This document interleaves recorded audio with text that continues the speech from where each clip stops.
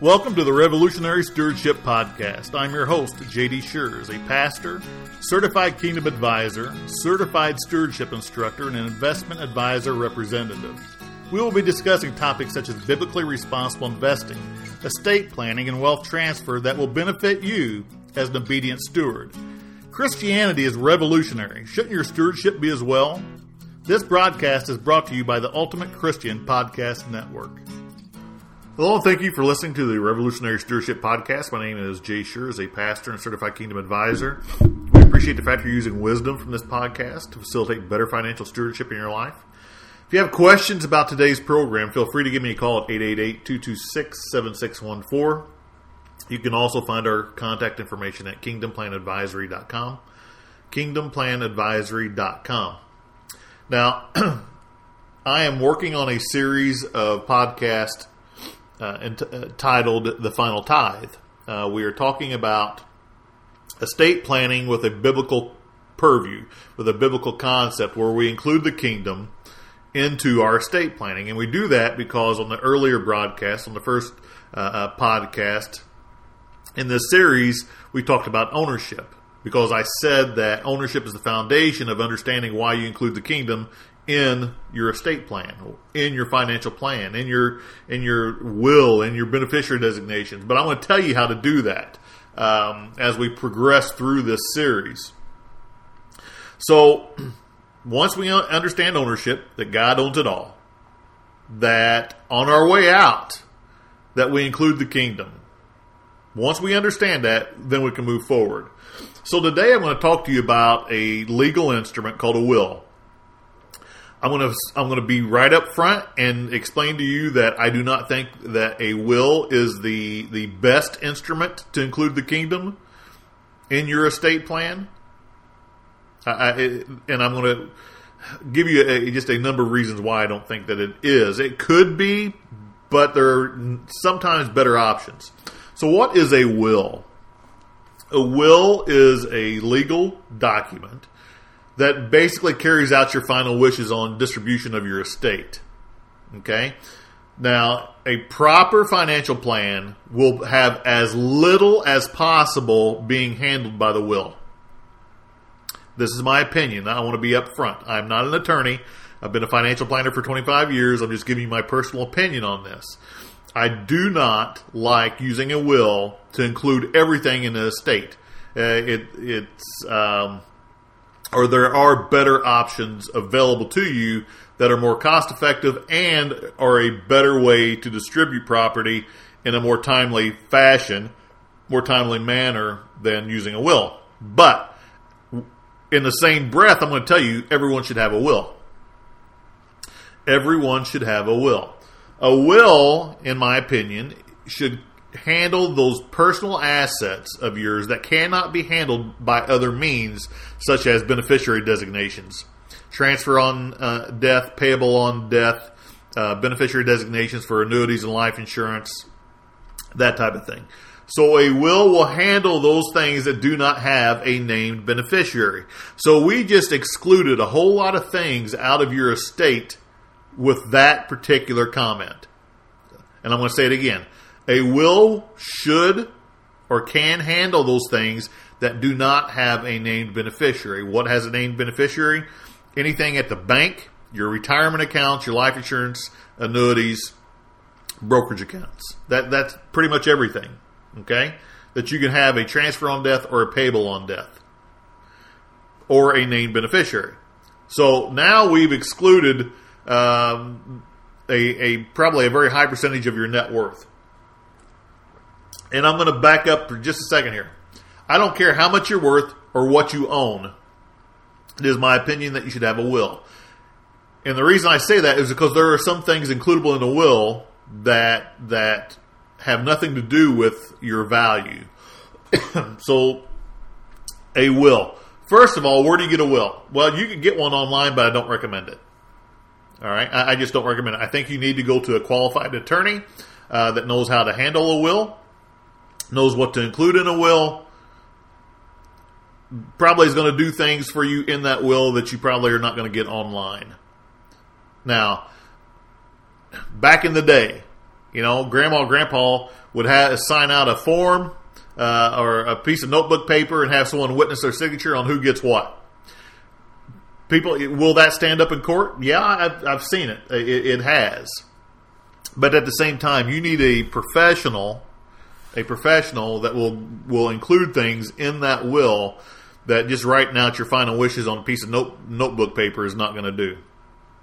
So everyone should have a will, at the minimum. I don't care whether you're worth $5 or $5 million.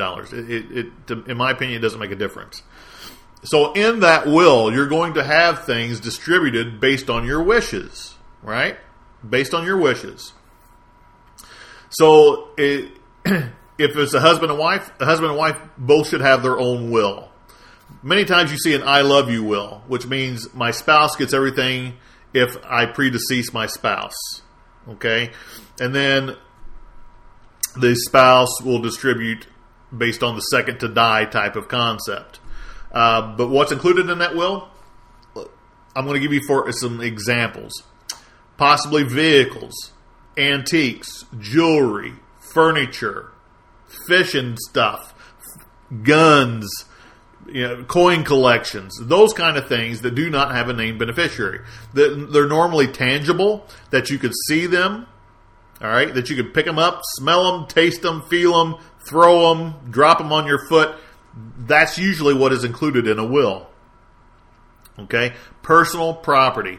Is a house included in a will? Depends on what your attorney says. Sometimes it just depends. Many times it is. But there are certain situations where it is not. Okay? But like I said, tangible assets, things that you could see, things that you could pick up, things that you could feel, things that you can physically hand over to someone. And believe it or not, sometimes that is the most difficult decisions that a person makes in their estate plan. Because you have a wedding ring, for example. And let's say there's two daughters. And both daughters say, I want mom's wedding ring. That is a problem. You're not going to cut the wedding ring in half, right? It could have been grandma's. It's been passed down for 4 or 5 generations. Those are the kind of things that cause problems. And if you allow those kind of emotional possessions to be distributed at your death intestate, which means without a will, you're probably going to cause fights in your family. Now, you can take the prerogative and say, well, I don't care, I'm not here, I don't care, they'll let them fight it out. And I think, number one, I don't think that's good stewardship. Number two, I think that's a cop-out. That's just laziness because you don't want to make the decision. And let me give you another example. Dad and his guns. And I've seen this literally hundreds of times. Dad owns his favorite rifle from when he was a kid. 2 brothers won it. The dad has to make the decision who gets what. It literally causes fights. And if you allow yourself to pass away intestate without a will, you're going to cause problems. I'm just telling you, it does. Yes, you're going to have to make a decision on who gets what. Because listen, regardless of whether you have a will or not, it's going to be distributed. If you don't have a will, the state has one for you, and you probably will not like it. All right? And I almost guarantee your family's not going to like it. So take the initiative. Be proactive and say, okay, I need to have a will. And update them accordingly based on divorces, based on new children, grandchildren, whatever it may be. Those of us in the military, that's one of the first things we did. And that's an eye-opener, right? That's an eye-opener. 19 years of age, and I'm trying to figure out who's going to get what. Well, at 19 years of age, I didn't have anything other than the boots on my feet and the uniform on my back. And signing up for the SGLI, Soldiers Group Life Insurance. All of a sudden you're like, uh-oh, I'm in a place where I could die. Well, yeah, you can. So, listen, I'm going to get us back on track here. Sometimes I get off on a dirt country road just because I've got so many stories just from personal experiences over the last 25 years, watching people die with a good financial plan or a good estate plan in place, and people dying with either an outdated one or none at all. And I'm telling you, it's night and day. There's just no comparison. And sometimes I see that it's difficult decisions, but it's best to make those difficult decisions now rather than let your family be broken up and possibly never reconcile after your death because you were too lazy to make decisions. And I hate to sound harsh, but at the same time, I feel like I need to sound harsh. So that will is going to take those personal effects and going to figure out who's going to get what. Right? It's a good time to do that. I have seen people take a piece of sticky tape and put it underneath a particular object. Either a piece of antique furniture or pottery. Sometimes, here's another one: family pictures. I have seen family pictures divide a family. Those are the kind of things you're going to have to figure out. The best way to do those kind of things is to bring all the family in and say, listen, I'm not going to put up with you guys bickering and fighting after I'm dead. This is who's going to get this, and this is who's going to get that. If you guys choose to exchange, that's upon you. This is my decision. And be done with it. I've seen that is a much better way to approach that than allowing yourself to pass away without any plans in place. It just seems to be a better option. And I have encouraged and been part of the process where we bring the family in, and I sit there because mom and dad really don't want to say what needs to be said. And we all sit down at the table and say, listen, I am representing your mother and father. These are their final wishes. And I have encouraged them that if there's any fighting after their death, that we include instructions in that estate, in that will basically penalize you for disrupting this process. Now, we don't do it, but it's an option. It's not a good option. You don't say, well, if you fight about it, you're only going to get $1. Listen, I've never told people to do that. But at the same time, I've sat down and say, listen, it's an option. Not really. Most good estate planning attorneys will tell you don't do that. There have been cases where we've only left $500 because one of the kids was stealing from mom and dad during the process. There have been times that we have excluded people from a trust because they have gotten their part of their inheritance while they were living. Listen, it's really flexible, okay? There is no cut and dry. That's why I say stay off the internet as far as these things. You want these things to represent what has actually happened in your life, your relationships with your children. And here's the other thing. It doesn't have to be even. See, that's the thing. People say, well, I got 2 kids, it has to be 50-50. Depends. It really depends. Did you help more one, did you spend $200,000 on sending one kid to college and the other one went in the military? Is that fair that you still divide 50-50 at death? Probably not. Those are the kind of things that you have to take into consideration. Back to the will. I'm off on the country road again. So a will is going to be one of those things where, if you have a large estate full of tangible effects, it may be one of those things where the personal things that have an emotional attachment that you include in the will by name. Susie gets grandma's antique dresser, and Johnny gets grandpa's antique .22 rifle. You could do that. I've seen other people say, listen, at my death, everything's divided equally. At my death, put everything up on auction and divide the money. I mean, it's flexible, okay? But it needs to be done. You need to do that. In the process of buying a home in Bonita Springs, Florida last month, we've been back and forth a couple times. I've got a trailer hooked up to the truck, and we take things down. I didn't realize how much stuff I had. I literally, every time that I would load up the trailer and take it to Florida, I'd come back and I'm like, we didn't even make a dent. What are we going to do with all this stuff? So I've actually, contacted my kids and say, hey, do you want this now? I don't have room for it in the house in Florida. Just stuff. You could give things away while you're living, right? But I just didn't realize how much stuff I had. And not really anything of major importance, but still had monetary value. So sit down and do it early in your life if you can.